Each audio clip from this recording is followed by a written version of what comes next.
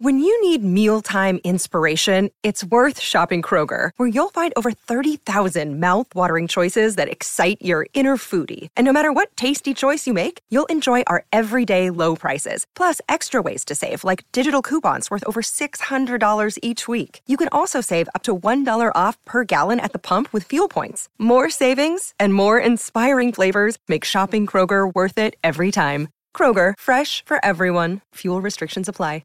Mother's Day is around the corner. Find the perfect gift for the mom in your life with a stunning piece of jewelry from Blue Nile. From timeless pearls to dazzling gemstones, Blue Nile has something she'll adore. Need it fast? Most items can ship overnight. Plus, enjoy guaranteed free shipping and returns. Don't miss our special Mother's Day deals. Save big on the season's most beautiful trends. For a limited time, get up to 50% off by going to BlueNile.com. That's BlueNile.com. Want to witness the world's biggest football game? Head to iCanWin.com.au, predict Australia's score with a crystal ball, and it could be you and a friend at the FIFA World Cup Qatar 2022 semi-finals, all thanks to McDonald's. Maccas, together and loving it. TNCs apply. Want to witness the world's biggest football game? Head to iCanWin.com.au, predict Australia's score with a crystal ball, and it could be you and a friend at the FIFA World Cup Qatar 2022 semi-finals, all thanks to McDonald's. Maccas, together and loving it. TNCs apply. Someone that was right in amongst the Black Clash and absolutely loves being at the Black Clash. He is probably the face of the Black Clash is our next guest. For some, it might be described as rugby heaven. For others, it will be the dread of another type of bubble. This time in 2022, yesterday, New Zealand Rugby confirmed the news that they are moving all 6 New Zealand-based Super Rugby teams to Queenstown for at least a month to ensure the competition can stay intact. Day games will be played in Queenstown with buses transporting teams to Invercargill for the night fixtures under lights. Rob Nichol is CEO of New Zealand Rugby Players Association and was no doubt right in the thick of things, and he has joined us. He joined us last year and he brought some heat and some great insight and some great info, so look forward to this chat. Rob Nichol, Rugby Players Association. Good morning, Rob. Good morning, Israel. How are you, mate? We're good, mate. We're good. How are you? We've come to another decision, mate. It's all been going. I know there's probably been a lot of work behind the scenes, but, mate, for you, was this the most realistic option, getting down to Queenstown? It is at the moment. I mean, we're kind of operating on a little bit of quicksand because we don't really know what the plan is from the government. And sport, just like every industry, whether you're a tradie or a tourism operator, when you've got uncertainty and you've got kind of a broad blanket rule covering the country, you just got to it's almost like a week-by-week proposition, and it makes it really difficult when you're dealing with a lot of people and a lot of people's livelihoods and things like that. So, yeah, at the moment, this is the best call, but that could change next week, for example, if they went to phase 2 and sports people were critical workers or sports was regarded as critical, or they went to phase 3. As soon as they go to phase 3, then it's household contacts in 7 days, and we can bring everyone home and carry on with our lives. But the bottom line is, like so many businesses and schools now, if one person comes in contact with Omicron or COVID, it takes the whole organisation down, and we just couldn't afford that to happen at this stage. Yeah. What's the mood? What's the mood from the players and the organisations, the franchises? What's the feeling around the groups? Yeah, look, it's a little bit pensive, to be honest. It's a bit nervous because it's not just the next 2 to 3 to 4 weeks that we're looking to manage. We're also looking at the horizon and say, what does this mean longer term? And we really need some movement, positive movement in a clear direction so we can get our heads around it and make long-term plans. So the vast majority of the players in the Super Rugby squads have been engaged in pre-season doing the hard yards. And so actually the idea of going into a bubble for 2 or 3 weeks, maybe stretching to 4, is something that they can get their heads around. The guys that went on the big tour at the end of last year and have got back, it's a bit of a different proposition. They're only just coming back into the teams now, and they're coming into a bubble situation. They've got a long year ahead. So rightly so, they're kind of going, wow, what does this mean for the rest of the year? And families and commitments outside of rugby and all that side of things. So, there's a lot of questions, there's a lot of conversations, but there's also a lot of support and information flowing. So, people are getting their heads around it, but it's not easy. And ironically, if we were just dealing with this and we knew things were going to be normal after that and we could get on with it, that would be a lot easier. But we don't know that, and we've just got to do the best we can with the circumstances as they are. Yeah. Hey, Rob, it's Baz here, mate. Just in regards to the bubbles, I've been in some of these bubbles overseas before, and I find the part-time bubbles don't really work. Are all the hotel staff and everyone else also incorporated in the bubble, or is it just the players and support staff? It's the players and the support staff, and also operating their bubbles will be the TV crews and all the staff and people that are needed to put on a game. And then with hotel staff, there's precautions being taken as best they possibly can, but that's the point you make is really, that's one of the issues we've been debating is you go to all this trouble of taking 300 odd people down and setting up 6 bubbles, albeit that they're going to play some games against each other, and you get one, case come in and it kind of takes the whole thing down. But that was weighed up against the risk of, every player and staff member associated with a Super Rugby team going home each night and, being with family and being with friends and being out and about. And the conclusion was it's only a matter of time before one of them becomes a close contact or someone contracts Omicron or COVID. And the net result of that is it's going to take that team out for minimum 10 days, which is pretty devastating. So it was no situation's ideal. It was a risk-reward kind of trade-off, and we've taken the plunge and decided that this is what we're going to do. Ultimately, this all comes back to this close contact definition that the government have got in place, which, talking to a lot of my tradie mates in particular, it's just doing everyone's head in because, it's been tough enough as it is. And these people have built businesses and their livelihoods are at stake. And if one of their staff go down, that takes their whole organisation down, and there's now no support really there for them, no subsidies. So there is a massive disincentive to test. And so the word going around, and you guys would have picked it up, but everyone's just like, right, there's no way we're getting tested because the danger of that and the damage it's going to do to our staff and our business and our welfare is massive. And that that's a real concern for everyone because if people aren't getting tested, you're not getting information, the stats, and then, we seem to be having calls made based on that, and so how accurate is it? And so, that's the big challenge we have at the moment is that close contact definition, and it's creating some real challenges. I think if we could move to the situation very similar to Australia, I think that would alleviate a lot of issues. One, we wouldn't be doing the bubble. Basically it's household contacts, isolate, 6-7 days, negative test, return to work. We wouldn't be doing this. The Super Rugby teams will be boxing on, knowing that we're going to get cases of Omicron.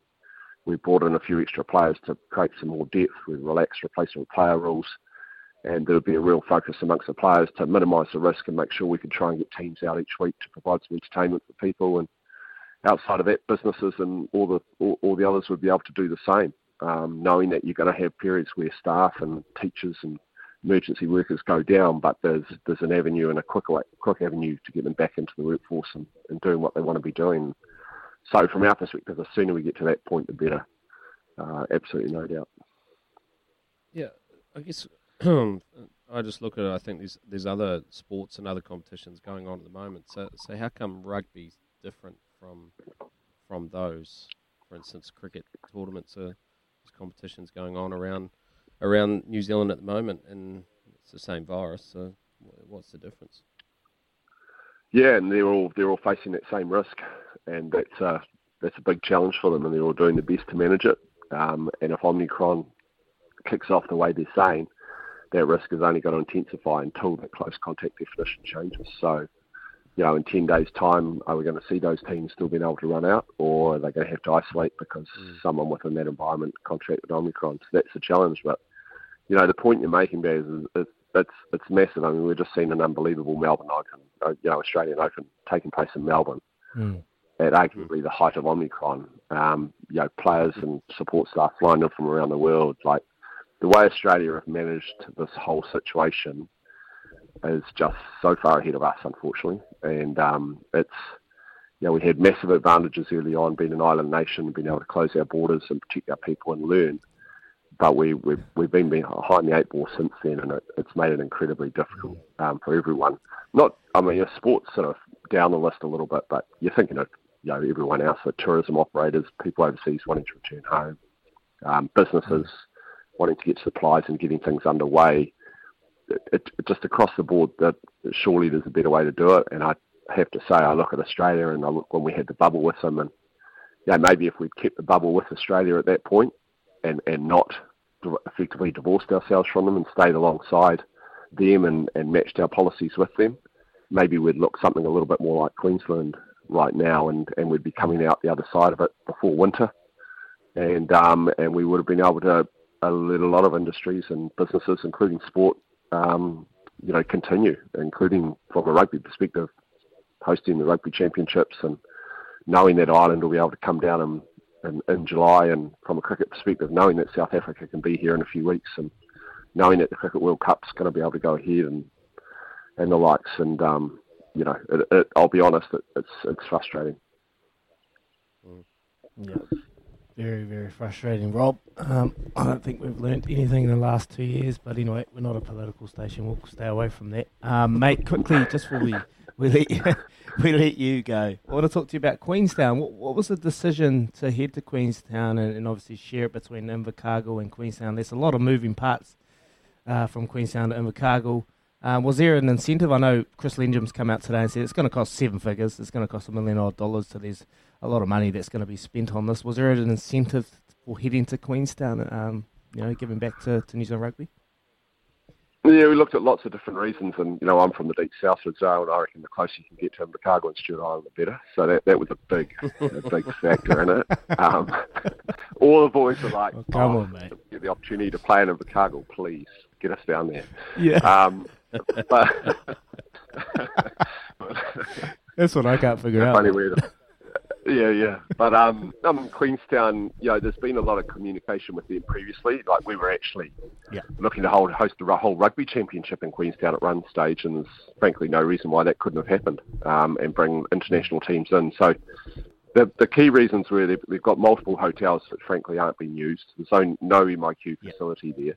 So you've got multiple hotels straight away, and if it's not a main centre in terms of it's not Auckland, Christchurch, Wellington, so you're de-risking the situation there. Hamilton and the Bay of Plenty, Waikato have kind of been the site of some Omicron outbreaks, so there was a bit of a risk associated with that. You can look at something like Rotorua, but you've got MIQ hotels there and not enough stock of hotels to cater for what we're after. So when you actually went through the exercise, Queenstown became pretty obvious. We get charter flights in there with the teams. They've got enough facilities to cater for them, it comes back to they've got hotels that don't have people in it because we don't have a border that can facilitate tourism at the moment. So it became kind of logical. Plus we have, in all seriousness, we've got Invercargill with lights, and so we can bus teams rather than fly teams to a ground, which is a really important one. And if we needed, we could actually bus to Dunedin and play in Dunedin, because obviously we can't have crowds at red settings. So it's not about the crowds, it's about ideally a ground with lights, and then we'll also get some nice daytime rugby during summer at Queenstown. And a complete outsider would be playing a game at Wanaka. But being able to bus to games was pretty important. We don't want to have to get on planes, and obviously the cost of planes is massive. So when you went through all the list, Queenstown was actually turned out to be a bit of an obvious choice. Yeah, and plus, they're incredibly the team that have been on the ground down there, like they're just fantastic. Like they're just, despite everything they've been through, they're just like, right, roll the sleeves up, we can do this for you. Yeah, we're into it. And it's everything I'm hearing back, it's just a great attitude from them. Yeah. It's good to hear. Being a man from down that way as well, it does happen to get quite cold down there though, as you well know, Rob. So that could be a slight issue. But hey, I want to talk to you about another great event. And another one that you were right at the forefront of shepherding. He's the face of it. The team through. That was the success of Team Rugby and the dominance of Team Rugby over an ageing set of cricketers. What a wonderful event. And what was your takeaway from that, Rob, as manager of the side? Well, I don't even qualify as manager. I'm well and truly in the background. I think Israel was paid to be the face of that event, wasn't Baz, at one stage, but he didn't come this year, so someone had to step in. Yeah, I borrowed Razor's red cricket hat, I think, at one stage. The sun was so hot. But, mate, what a great time, wasn't it? You know, and the best part was just seeing a ground like that just packed and fully utilised. Yeah. Food trucks, music, people having a good time. Baz, and when the rugby team, of which you're a crucial and a founding member of it, but we're a bit converted here. We've got no cricketers here. No cricketers. But we, when we drove to the ground and saw that queue, that was just classic, wasn't it? It must have stretched for a kilometre and a bit at 2.5 hours before the game kicks off. And kids and, I don't know, it was just awesome. It's exactly what the entertainment and sport and everything should be about, mate. And the beauty is that 2-2, we get to repeat it next year and go 3-2 up at Hagley. So that'll be quite fun. But it was put on for a number of different reasons. Provides a little bit more light-hearted entertainment, make the cricketers feel absolutely horrible because you know they hate having to play that game. They love everything else around it, but having to get their whole bodies up. Kyle Mills doesn't talk to me. He doesn't talk to me outside of abusing me and his brother for suggesting we play this game. But yeah, and then the rugby boys absolutely love it, and bringing some young lads in was awesome as well. But that obviously it is 2-2 now. They got no chance unless they freshen up their side. But that whole event, you're bang on, Rob. Like the crowd, the queues of people to get into that ground. It just shows you how much New Zealand are just crying out for sporting events, right? We've been starved of the opportunity to go and attend sporting events of late, and I know that the Super Rugby competition is going to be played behind closed doors as well, but at some stage when we do get through this, New Zealand is just going to turn up and watch sporting events in their droves, aren't they? Yeah, I think we will see that kind of a rebound, and that, it's almost like and even just getting on with it. I mean, we've seen Australia do it. We've seen other countries around the world are well and truly onto it. We've got meetings coming in now. We're the only country not travelling to the meeting. Normally we would be travelling and we'd be around the table and engaging, but we are the only country not travelling. So, there's activity around the world is picking up and it's moving on. And Kiwis will rebound, and it's not just sport. It'll be music. It'll be get-togethers, weddings, family occasions, all that side of stuff will pick up and we'll work through it. But it's almost like we're going to have a couple of months of one, dare I say it, the government adapting their policies to the situation so that we can all get on and trying to get that right. And you can see right now that they're wrestling with that, and each day they're coming out and trying to sort of catch up in my kind of view, which is at least it's good to see some action. And then we're going to get on with it. It's going to be a couple of really tough months. We've seen every other country go through it, and arguably, quite possibly the toughest of COVID.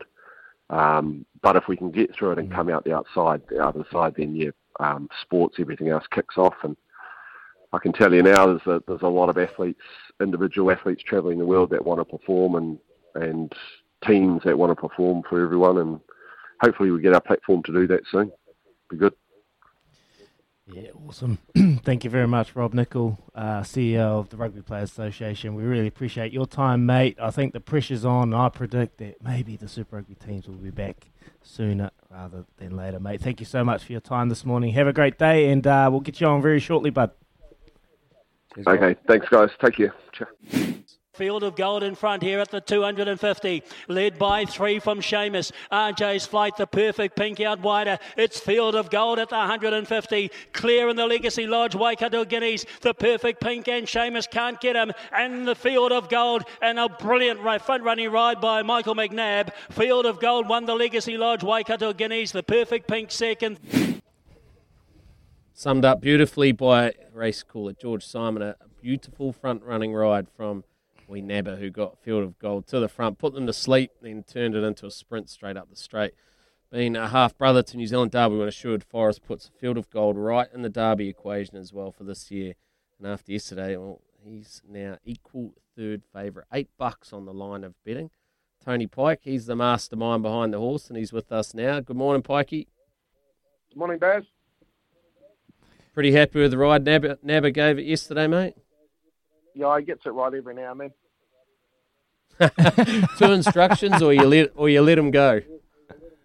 No, it was probably 2 instructions. It looked like a race devoid of tempo.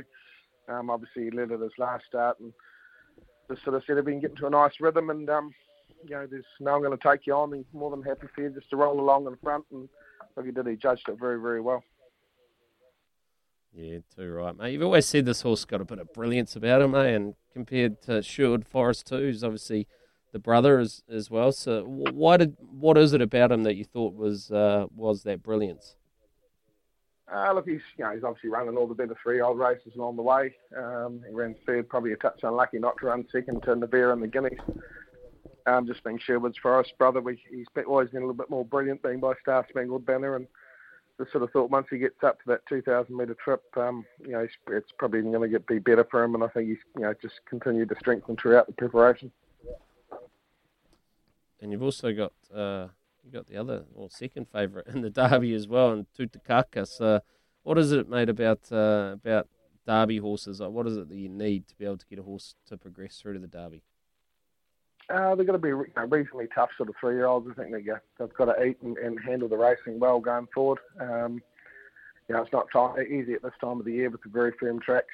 To get the mileage into them and keep them 100% sound. So, they've got to be pretty tough horses to get through to peaking at a Derby. It's definitely not an easy race to get them to along the way. It's probably one of the harder ones. Hey mate, Tony, it's Izzy here. Great to have you on the show, bud. Hey, quickly, you got two of the top 3 favourites in the Derby. You got Tutukaka and now you got Field of Gold. Which one's more suited, mate? Oh, probably a hard question. Tutukaka's already had a run over the Derby trip, obviously in the BRC Derby. His run in the Cracker Million was super, and we definitely know he'll run the trip out. I can't really lean either way, to be honest. I think they're both going to be very good chances once they get there. And look, I'm not going to complain if whichever one wins, to be honest. Yeah, mate. So we got some pretty champion horses. Great to have one, let alone 2 in the big race coming up, mate. What next for you? What have you got coming up in the next couple of weeks that you can maybe steer us towards? I'm getting a bit of heat on the text line because I'm tipping out a few things and they're not coming through, but can you lead us into something in the next couple of weeks, Pikey? Yeah, pretty quiet this weekend, but got a really nice 2-year-old going around at Ruakaka on Wednesday called Total Recall. She's rolled up very well twice. She should be extremely hard to beat on debut at Ruakaka next Wednesday. Ooh, Beautiful. That one is going straight in the black book. Hey, Pikey, just one last thing on Field of Gold, mate. He's obviously, he's ran second in a Group 2, second in a Group 3, third in a Group 1. Now he's a Group 2 winner. Just that, he clearly a horse which has deserved to get there and to pick up its accolade. Did you know pretty early that you had something that's pretty special? Yeah, we always liked him as a young horse. We had to run him on a heavy track at Te Rapa, which he won in a small field. Never really liked the ground, but got the job done before he headed down south for the Guineas path. But yeah, just a lovely type of horse that he's always had plenty of strength about him and shown us plenty of ability on the training tracks. Probably not the sharpest tool in the shed. He's just taken a while to really put things together. Race day, but he's becoming a lot more professional in his races, especially his last couple of runs. Nice. Hey, just one thing. Obviously, COVID's been around now for a while. The racing industry came to a halt for a while, but you guys are still operating now and without crowds and things. How is it? Is the industry buoyant with racing still going on, albeit without crowds? Look, yeah, I think taking a feed off Australia, obviously it's very strong in Australia, and I think domestically, turnovers are up, and there's some positivity out there, especially with obviously the Auckland merger. That's going to be fantastic for the industry. So there's some good things, some light at the end of the tunnel, and obviously, it'd be nice to get owners back on course. Owner participation and engagement's a huge thing. So it's not easy for the clubs, but hopefully they can still open the doors and let owners sort of get to the course, obviously in a safe way, and hopefully all this blows over reasonably quickly. Does it still give you enough confidence as you head towards the NZB Karaka sales, yearling sales, to open the wallet and have a real crack? Oh, my wallet's not that big, but I'll be having a crack anyway. We'll definitely be buying a fair few at Karaka. Normally, we've obviously been to the Gold Coast or the Classic Sale and possibly Melbourne before Karaka, but that's been very difficult, and the strength of the Australian sales has been quite phenomenal, really. So I'm sure that'll flow over here for the better ones. And look, we'll definitely be doing a lot of work. We'll start our yearling inspections next week, and hopefully we can buy some nice horses to take through to the Karaka Million races over the next couple of years. Yeah. Well, if you want a Derby winner, then get on the Tony Pike train. Thanks, mate. We'll really appreciate you joining us, and well done yesterday, and all the best for the Derby and all your other stable and Total Recall. We will be all over. Thank you, mate. Cheers, Pikey. Hey, all right, boys. Thank you. Pre-season Super Rugby is back this weekend, and one man who will be fired up is Razor Ray, Crusaders coach and all-round champion New Zealander, Razor Scotty Robinson. Good morning, Ray. Morning. It's an intro. Wow. I like that. Mate, got to pump you up, mate. You're like me. Peak. Hey, you just well, you want me to get in some stats? You want some stats, Ray? Or we're good, man. We're good. No. How are you, Ray? I know you're into the full swing of pre-season 1 this week, mate. So how's the pre-season been going? And you got all the All Blacks boys back into camp as well. So how's it all been, bud? Yeah, great. It's always good to get a returning Crusaders, our All Black boys.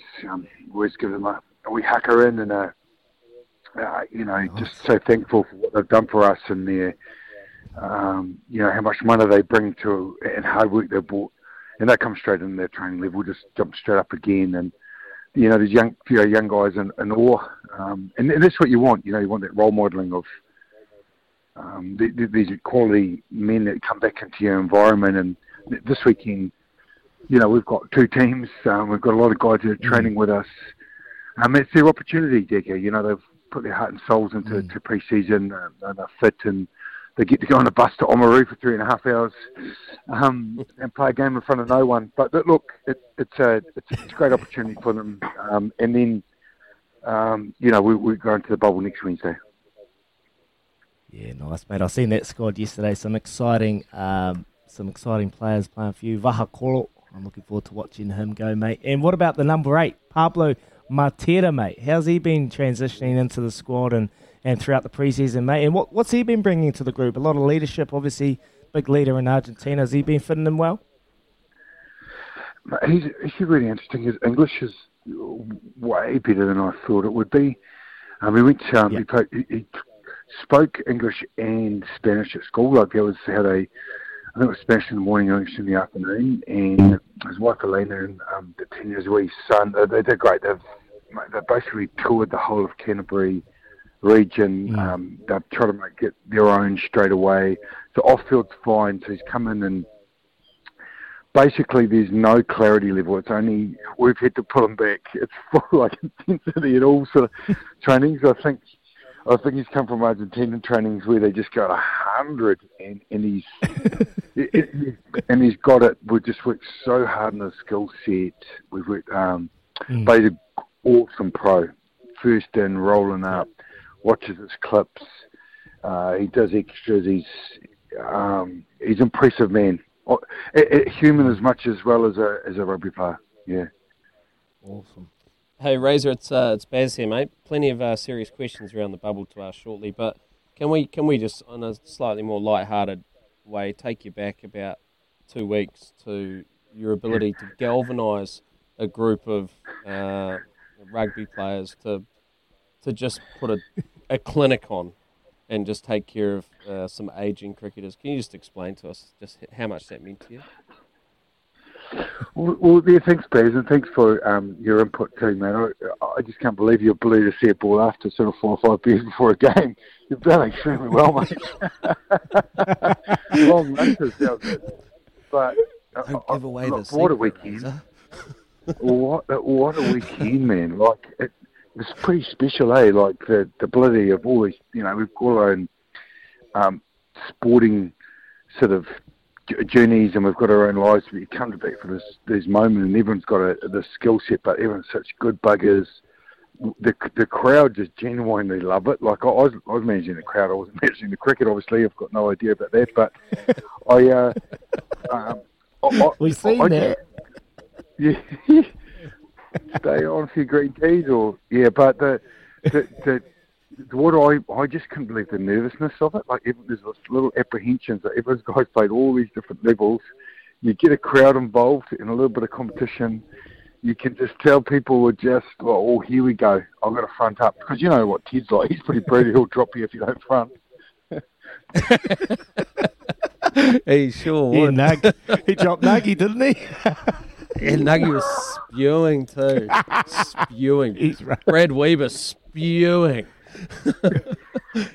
Oh, tough game. Ruthless. Anyway, hey, Razor, just one thing I'm really fascinated by as a fellow coach is what your role will be in the next little while, trying to get the boys used to a different sort of life in a bubble and being away from their families and the challenges. You mentioned there's going to be no crowds, little things which we're all used to.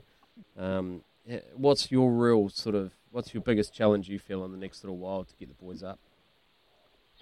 Oh, again, it's the mindset around it.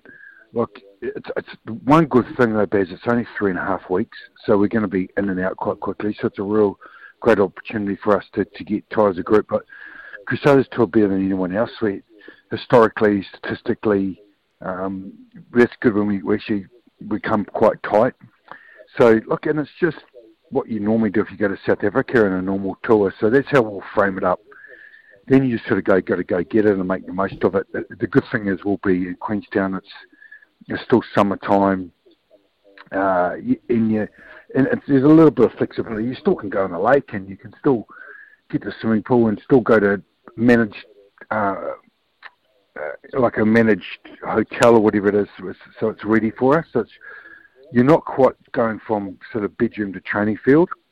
But you've got to get on with each other. As you know, mate, you've been on tours longer than us with the old cricket. So you've got to make sure you have a lot of downtime. So when you're off rugby, you're off. And when you're on. And then put things in between where the boys can get tight, but also have time if they want to just chill out. Yeah, so Ray, when they want to chill out, is it like MIQ, you can't leave the premises, or are they able to go for a walk and go to the park or go play some golf on the day off? Like, how will that work? That's actually a good question. I'm not sure about golf. We did ask for Millbrook Day.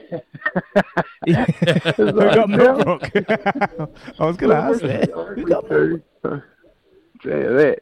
And so, so we actually know the hotels this morning, but that's all.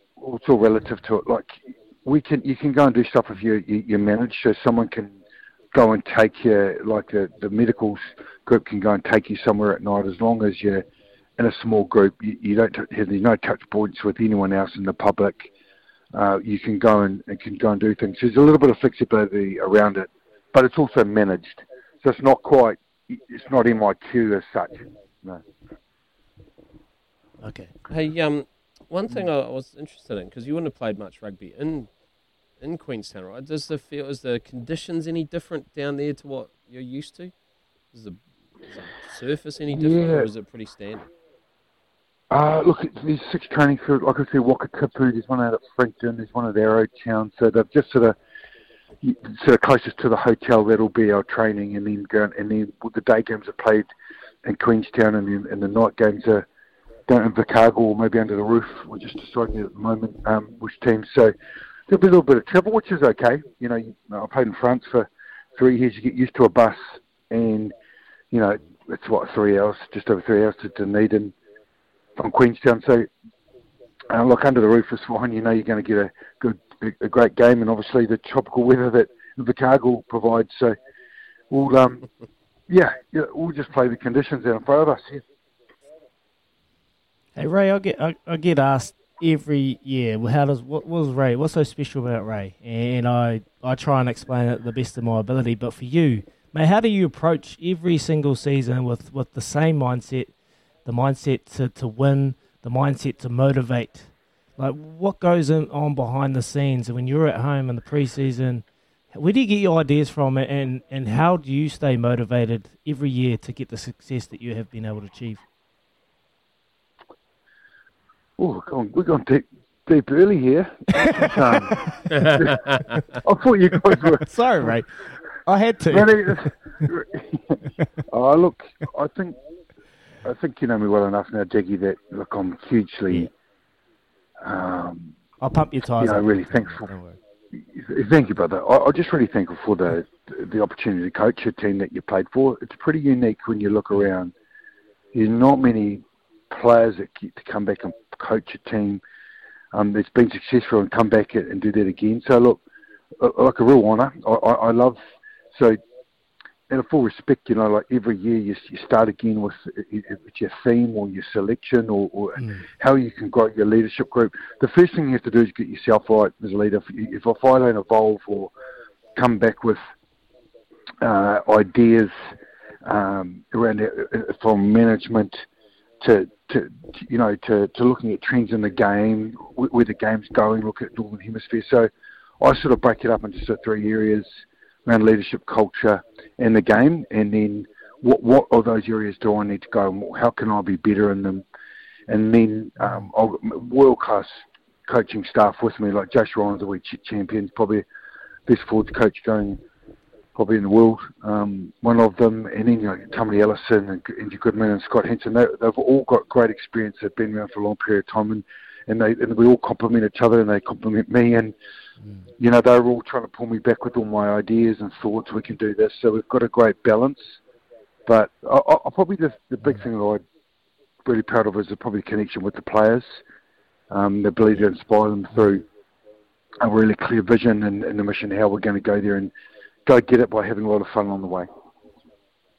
Beautiful. Oh, that's awesome, man. Hey, I just want to talk to you a little bit about about those support stuff. Is it all beer and Skittles, or occasionally do they challenge Razor? Do they say, Razor, mate, you're not right with this one, or how does it work? What's the relationship like there?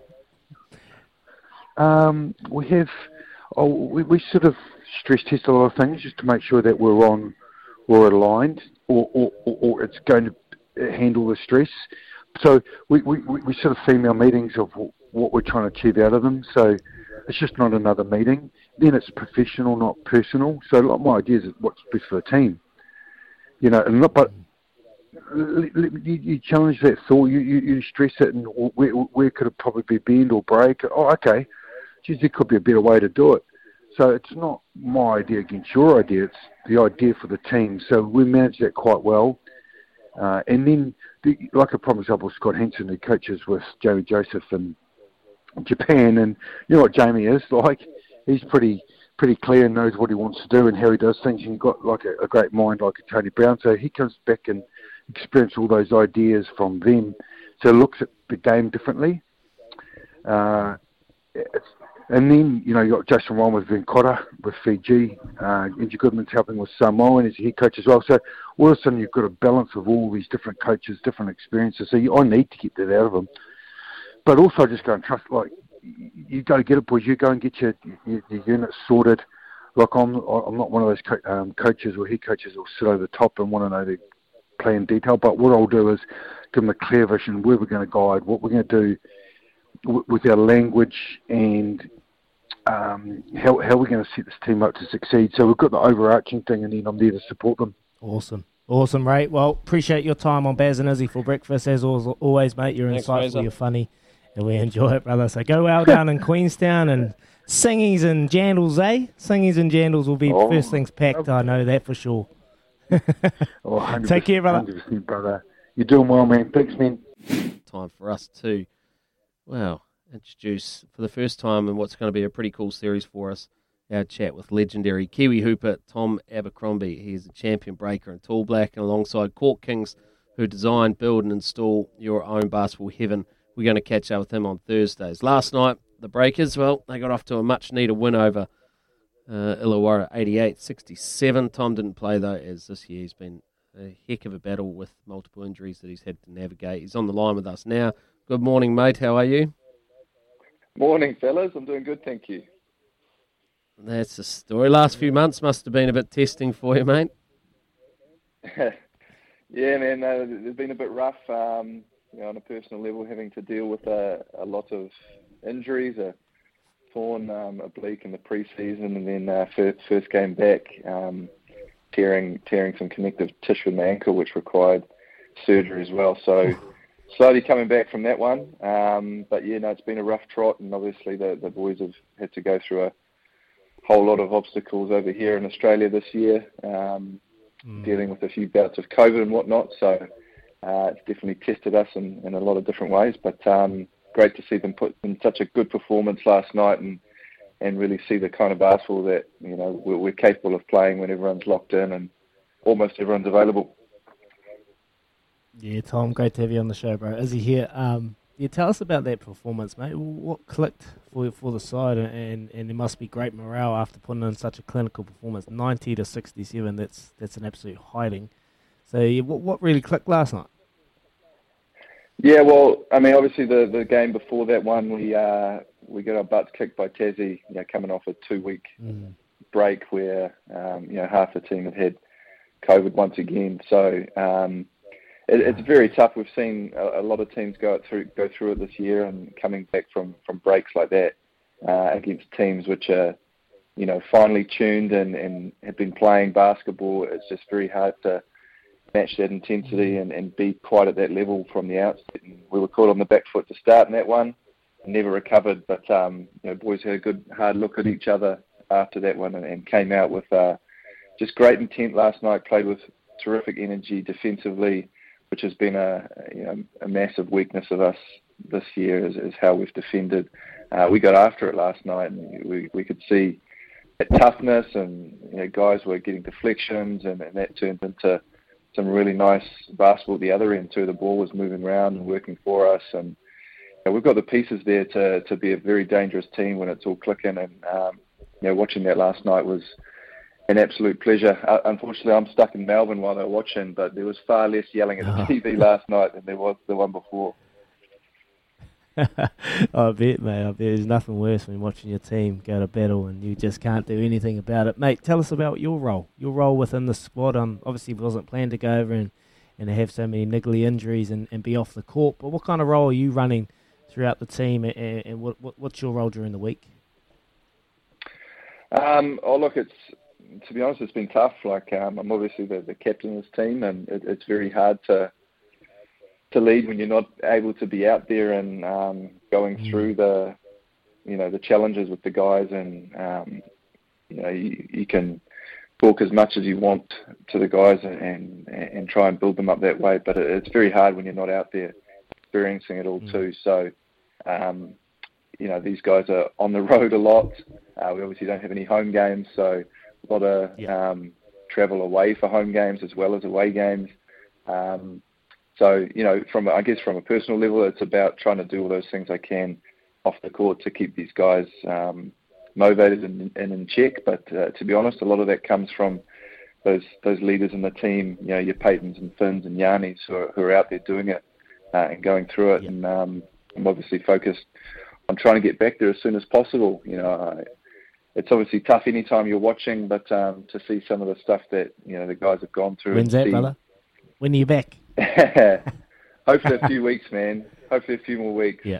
I'm out of the cast and moon boot now and doing the rehab, so a few more weeks and hopefully I'll be back out there. Nice. Good man. Well, we're going to let you go, Tom, but I'm sure the boys will appreciate when you do get back, and I'm sure your presence around the group is still driving the whole culture of things forward as well. We look forward to the partnership with Court Kings as well, and I'm sure you're going to get on the tools when the courts do get installed. I'm sure we'll be able to get you out of injury and help install some of these courts, eh? Absolutely. Izzy, you look like you've got a pretty good backyard there for a basketball hoop, mate. We'll get down to Christchurch and put one in for you, eh? I just got no knees and ankles, bro, and a big bum. So no hops. Legend. Thanks, Tom. Tom Abercrombie.